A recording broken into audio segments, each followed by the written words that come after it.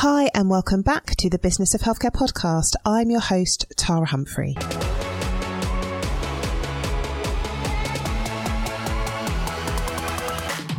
I run an award-winning healthcare consultancy specialising in supporting primary care networks. I'm a facilitator. I am a mum of 3. I have an MBA and I would class myself as a bit of an adventurer. And I absolutely love all things business, all things leadership, all things management. So I created this podcast for clinical and non-clinical colleagues working in the field of health and care, and for those of you looking to develop your leadership skills. Every week we release an episode which focuses on the hard and soft skills required to lead in this increasingly complex environment as we move to delivering more integrated care. So let's jump into this week's episode.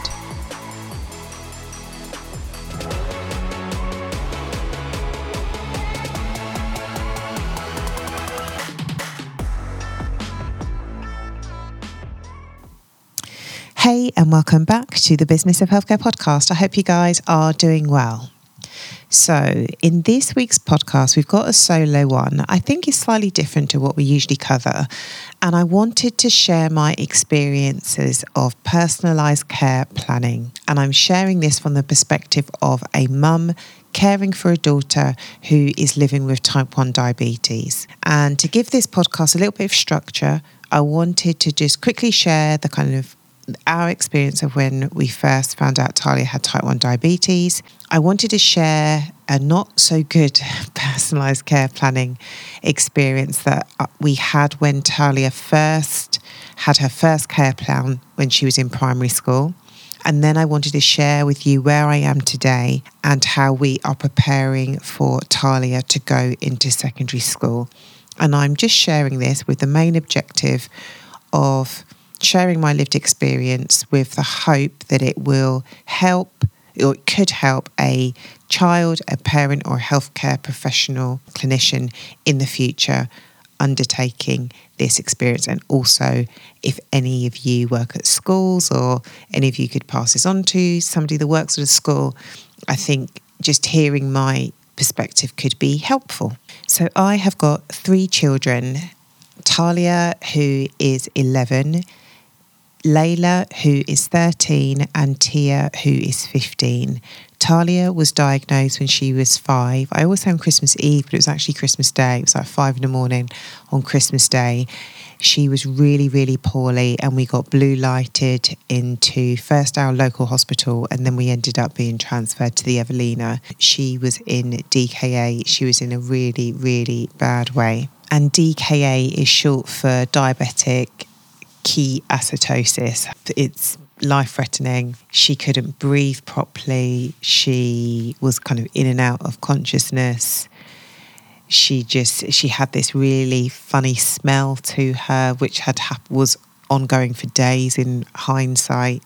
So yeah, we didn't spot the signs first of all. But I'm going to focus on the care planning. So we got diagnosed when Talia was 5, so she was in primary school. So in our first care planning meeting with the school, which took place, there were quite a few teachers there. There were teaching assistants. I was there. I don't know if Mark wasn't there this time. And that's my husband, who Mark's at work. So I was there. Talia was there.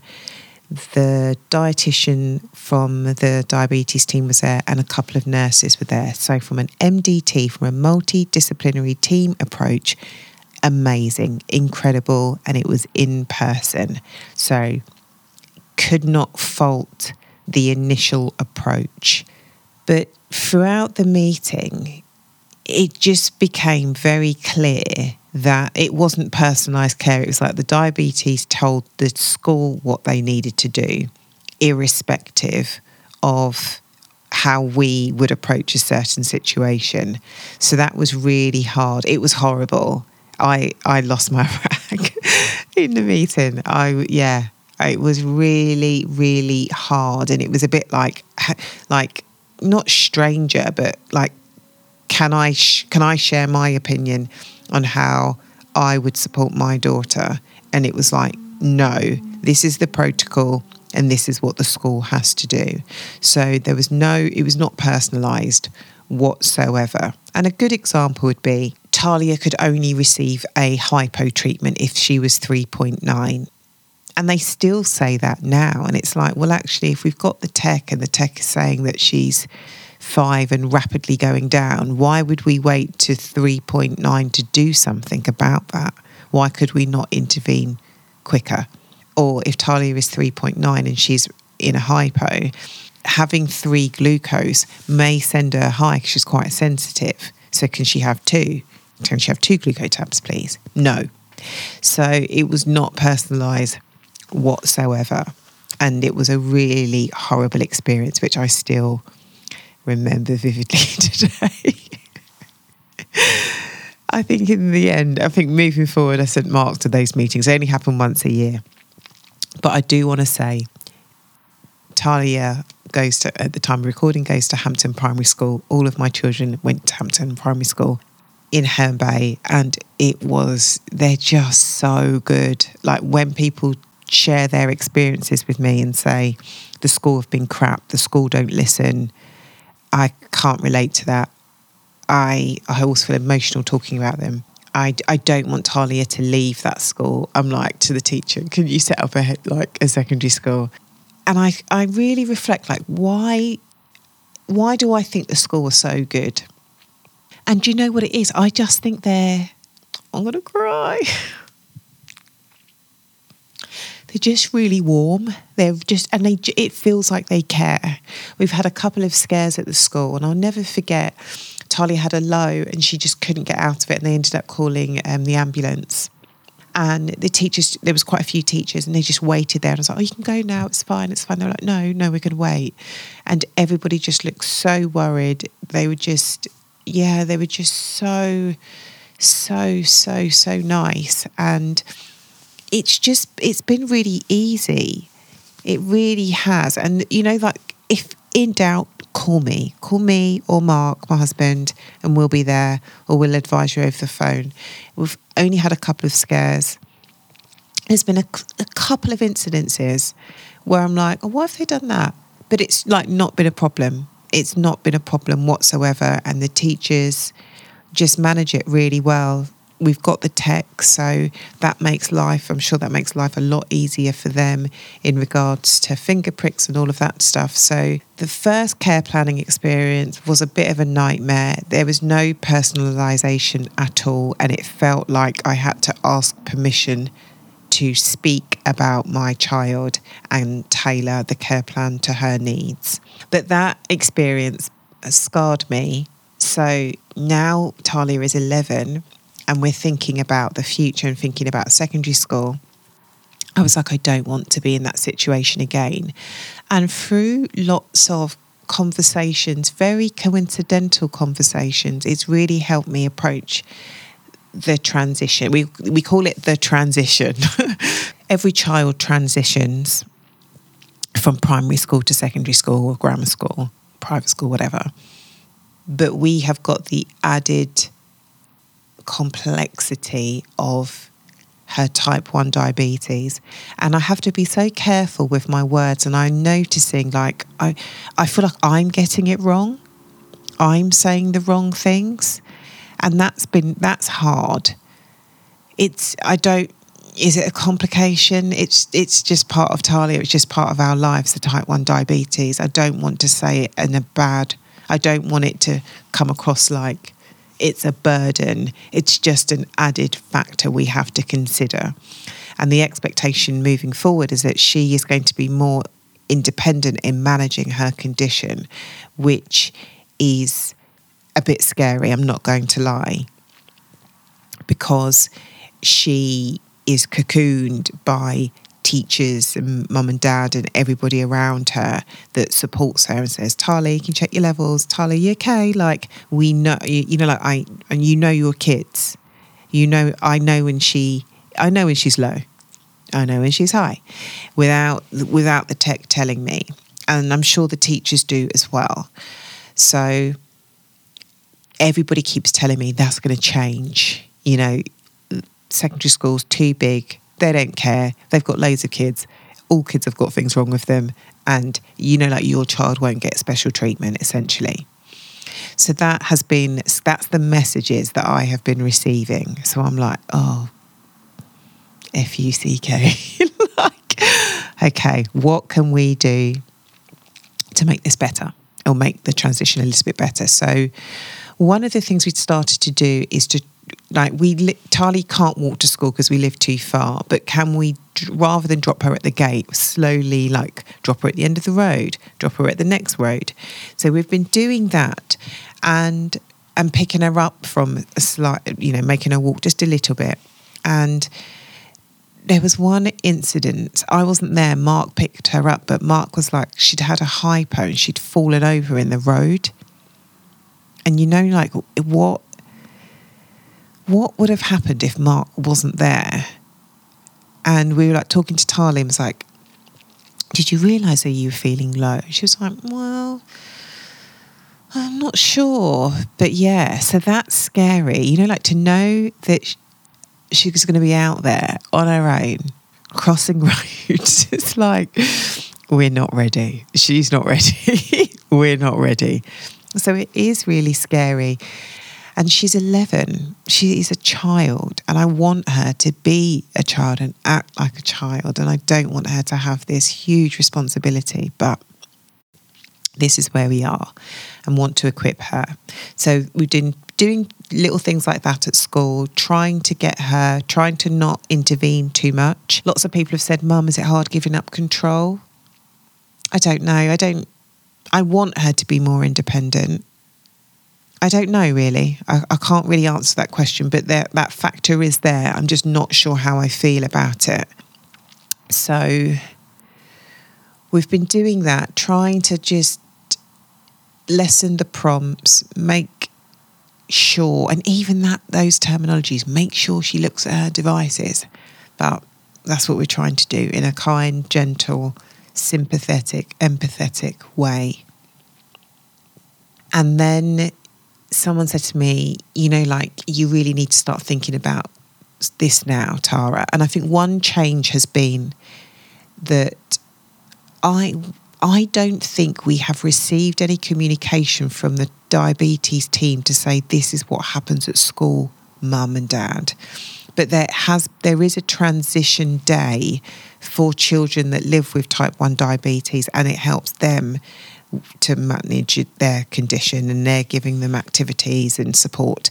But I don't think we have had any communication from the diabetes team to say it's time and this is what we're going to do. So I've just taken that into my own hands. So I've contacted the school, recording this on the 9th, Friday the 9th of June, and I had my meeting with the school on the Monday just gone. So the school have been so far they've been responsive. As a result of going to a Diabetes UK research peer support event, or like patient engagement event, all the kids were in one room, all the parents were in the other room. One of the mums shared that she was a teacher and that she'd created a letter for her school, for a child's school, which said, like, this is I'm Madison, I've got type 1 diabetes, and this is how it affects me, this is what the condition is, and these are the things you need to just know about me. And I thought that was fantastic. So I asked her to send me the letter and that we created an adaptation for Talia. I won't read the whole letter to you, but I did put a little section, it's called Living with Diabetes, and I've put, I must think about my diabetes all the time, including in your lessons, during tests and exams. My diabetes is never stable. My glucose levels go up and down all the time, 24 hours a day. Did you know the average person with type 1 diabetes must make an extra 180 daily decisions to manage this condition? This may affect my sleep, my mood, my ability to retain information. So I ask for your support, patience and understanding. And that's all I ask. And that's what we have at my current school, or our current school, Talia's current school. We have patience, understanding and support. So we wrote that letter and I sent it to the school and said, can we have a meeting to discuss Talia's coming to your school and the support that you could put in place to support with her type 1 diabetes? got a message back, not immediately, but they set up the meeting and they had printed off the letter that I'd sent them. They had shared they were like, this is so helpful, thank you. There were 2 teachers there. One was the head of Senko and one lady was kind of like based on the student reception. And we went through and they'd started to kind of draft the care plan. And I must admit, I was really impressed. It wasn't, Mark was like, how was it? And I was like, they weren't really warm and friendly, but they definitely listened to me. I remember thinking, like, I really want to give a good impression. And I hate to say this, but even though the school is diverse and it does have lots of from ethnic backgrounds there, which is great. But I did think, like, I'm black, I want to look professional. I don't want to give them any reason within my control for them not to like me. And I did think that. So I was so nervous. I was extra smiley. I just wanted to come like with an open mind and just like, this is going to be great. I'd meditated before. And I must admit, after the meeting, I didn't realise how stressed I'd been about it. Like I couldn't get any work done. And I just felt really drained from it. So we had the meeting. In that meeting, I said, what are your concerns about the condition? And they were very honest. And they said, well, look, primary school, everybody will know Talia and everyone's been trained. But it's not like that here. We've got loads of kids. They said, oh, she may come into interaction with like 25 different teachers. So the more the information, the better. And there was a couple of things that she said which made me feel like they were going above and beyond. They were like, actually, let's do this, or actually, let's do that, or make sure she's got this. And so it was a really good meeting. We both left with actions. And I did say, like, because of my job, I am going to write it down and I'm going to take like notes for the session. So, you know, in this care planning process, I took the lead as like the administrator. Don't get me wrong, they did write in the care plan, but there were actions which needed to be, you know, like I wanted, for avoidance of doubt, and I wanted to be really clear on who said that they were doing what. And I did say, I'm sorry, but I'm that mum. And it was interesting, like I apologised a lot in that meeting. And Talia was there. You know, it's hard to talk about somebody when they're there and include them when they're so young. I did find that hard, and it was like I don't want to speak for her, but sometimes me and Talia have got very different. Like Talia's like, yeah, I know what I'm doing, and it's like, well, yesterday you forgot to put your carbs in and you were sky high for like half of the day. So, you know, it's one of those ones where I didn't say it like that, but you know, and you're like, it is all about you, 100%. But I am your parent and I know you. Like, I know you pretty well. So that managing that is hard. You don't get taught this stuff. You know, like no one says to you, your child has got type 1 diabetes, mum. You know that you don't get any training you get training in like the condition. You don't get any, or I have not received any support on how to like manage the condition from like my child's interaction and the things that I should say and the things that I should do or anything like that. I mean, I don't think anybody does. You just work it out. So it's like parenting. You don't go on the parenting course. Although I did do NCT. So I did get a little bit of help, but I didn't with this. So I am learning, and I will say something. So a good example would be, I said, I feel really bad, like I'm giving you extra work to do. And as soon as I said that, because I wanted to show that I appreciate that they've got lots to do. So that's why I said it. But then I was like, this is the job. Like, this is the job. Like, you care for people, and then lots of children will come with things. And I don't want to feel bad. Like, I don't want Talia to feel bad. So you know, when you're talking, a bit like with the podcast, you're talking, you're self-regulating what you're saying. And on the podcast, I can edit what I'm saying, but I can't in real life. So it was, you know, like, I just found it really difficult. It was a good meeting, productive meeting, but it was difficult. But both parties came away with actions. They do a lot at the school. I was really impressed. I was really, really impressed. And I say that was like phase one. So phase one, I went to the school, Talia was there. We're going to go back to review. They're going to kind of take on board what I have said. And then Talia's going to summer school. So before summer school, we're going to have a meeting to approve the care plan. And they said, come in and let's approve it and let's dot the I's and cross the T's. And I did say, in my experience, we'll definitely approve the care plan, but there may be something will happen which will trigger, this is not quite right in the care plan. And I am up for that. I'm open for that. And there's no judgment, because with this condition, you can say one thing, and even though we've been living with it for a long time, things change. She is growing. She's moving around a lot more. So she's going to be moving around, walking to school, walking around school. They did say between the PE block and like the other rest of the buildings, there is a bit of a long walk, and it might be a rush. Make sure she's got extra snacks. We need spares galore. So they were really, really helpful. They have got children that have got type 1 diabetes in there. And one of the teachers said something which I think if I had not... I'd listened to a podcast featuring Stacey Dooley, and one of the quotes, he was a broadcaster and journalist, and the interviewer said to Stacey, how do you manage to have conversations with people who you fundamentally disagree with? Like she's talking to people from ISIS and they may have, believe in really horrible things and racism and things like that. How do you have a productive conversation with these people when you fundamentally disagree? And Stacey had said, it's just about trying, and I don't understand their view, but going in all guns blazing, trying to get my point of view across is not helpful. And I know that's an extreme example, but that was like, I was just listening to a podcast and that really resonated with me. So when they said a few things that I thought, that's not quite right, I wasn't like, that's not right. I was like, well, from our point of view. So I managed to really listen and go in with an open mind.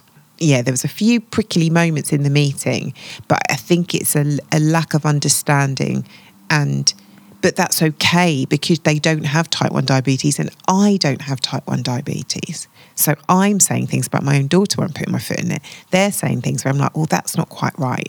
But it was like, that's not our experience. And in our experience, we would prefer X, Y, and Z. So that was really, really good.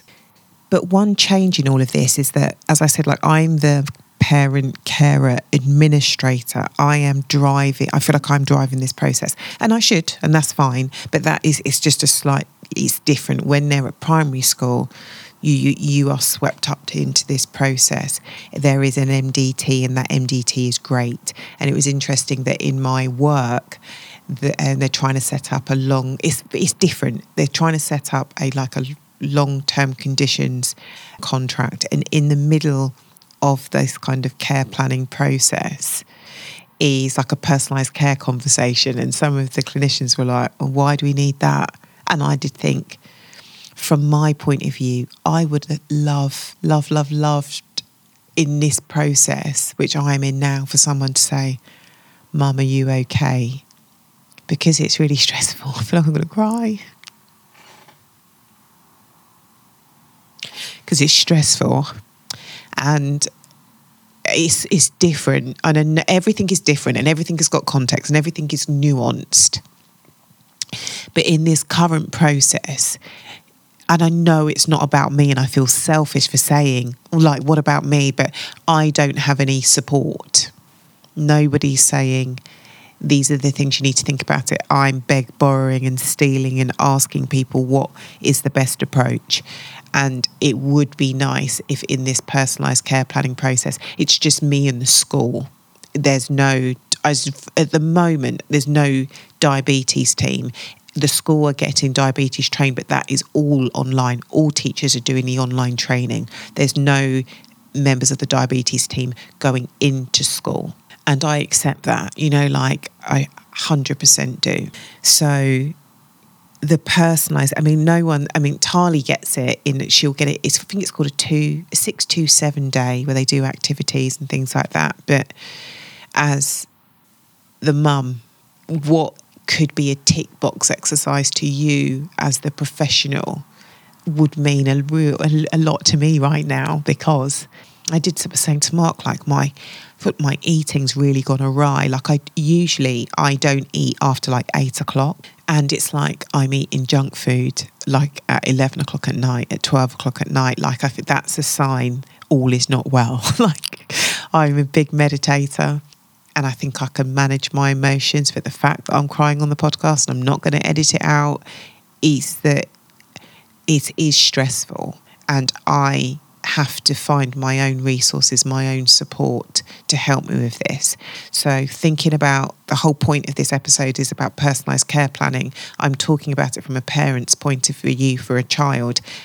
I have to find my own resources to support this. And it was really interesting. I Googled in the car, not when I was driving, where do carers go to discuss supporting somebody with a long-term condition? Very specific. And what came up actually was the signs of carer burnout. And it did say like your appetite, or like you may notice changes in your eating habits. You might stop, be eating less or eating more. I'm eating more junk food, unfortunately. I think my sleep is definitely affected, and I just feel stressed. I just feel like a bit overwhelmed. There was a long list of actions that I took from that meeting, but it was really helpful. So the point I'm just trying to make is the parents need support. And do you know what? And when I say support, it is somebody to go, are you all right, Mum? And just give me a few minutes for me to have a cry, and then me say, thank you for asking, and then I'd be okay. It's not all doom and gloom, because I do have the resources. Sometimes I just need to be reminded of them. So there is DigiBeat, which is an online resource, which I need to go back into and see what there'll be things there. There's Diabetes UK. To wrap this up, I think there's like 4 initial phases to introduce Tali to her new school with type 1 diabetes. The first phase was like the planning phase. So me writing the letter, me booking the meeting, the school obviously booking the meeting on their part, and then planning. So that was the first kind of the pre-planning, and then we had the planning meeting. We've both got actions. We'll then come back to approve the care plan. And then the school did say, do you know what? When everything is settled down and we know who Talia's teachers are going to be, let's have a care plan review with all of the teachers, all of the people that she's going to be regularly interacting with towards the middle and end of term 1. And in between them, I will be, I'll be there, I'll be taking Talia to school initially. And we're going to just, one thing at a time. It's not going to be like, right, you're going to walk to the bus stop, get on the bus, do everything yourself. It's like, we'll take you to school, we'll pick you up. And I want her, when she's at home, I did say to my husband, I'm happy to just put that cocoon around her. She's got a lot to manage at school, making new friends, diabetes, hormones. When she's at school, she's going to have to pull it together a little bit. But when she can come, when she's at home, there's, she can relax and know that we'll be there we will be constantly checking and making sure that she's good and safe. So that is where we are. It's a lot for parents. It is, and it's a lot for the school. And I will do everything I possibly can to make the transition easier for the school. I've sent them videos and resources, but not like here's an hour video. Please can you read that and then listen to this podcast. It's like, here's a 1-minute video created by Diabetes UK. Here's a 1-page fact sheet. So just trying to make the information easy to digest. I'm taking notes just so we're both clear, and I'm taking the lead on that. And I am sharing my experiences, and I'm willing, happy and ready to take on other people's advice. I did a webinar with the DigiBeat and the JDR sharing my transition tips. But, until she's at school, I won't know if any of this pans out. So I will do a follow-up episode, and hopefully I'll be coming to you with good news. My expectations are it's going to be up and down. Nothing's going to be perfect. And when things go, if anything does go wrong, say wrong or anything, when it's down, it's to come at it with a perspective of how can we just understand what's happened, and is there anything we can do to prevent this? So I need to just be kind and compassionate to other people, and not be like, it's all about me, it's all about Talia and what's happened. So I really, that's the position I want to adopt in all of this. So I'm going to stop now. I hope that you could follow this. I hope that it was somewhat interesting if you are part of that care planning process. I understand that if you are a clinician, it's slightly different. If you're a clinician and you're doing, chronic disease reviews, or there's a transition in care, the personalised care bit, you may think, don't want to do that bit. Or this is duplication, or I'm not the best person to do this. I understand it. But from a patient's perspective, it is really helpful and it is really nice. And I definitely think it will improve outcomes all around, to have the conversation around how you're feeling about this, signposting to resources, just acknowledgement. It's okay that it's a bit tricky right now, but this is support we can put in place. And, we're just you can contact us when you need us, and we'll do all that we can to support you.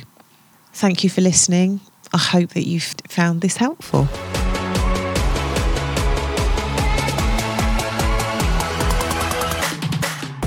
Thank you so much for joining us. If you like what you hear, I would absolutely love it if you left us an iTunes rating and 5-star review. I know many of you give us a shout out on social media, which is lovely to see you guys listening to the podcast. So please come and find us on Twitter at THC Primary Care, on Instagram and on LinkedIn. Just look for Tara Humphrey. And if you're not subscribed to our newsletter, please do. You get to hear more insights, more confessions, some tips and tools, and a roundup of our activity over the week. So click on join the newsletter in the show notes, and I will see you in the next episode.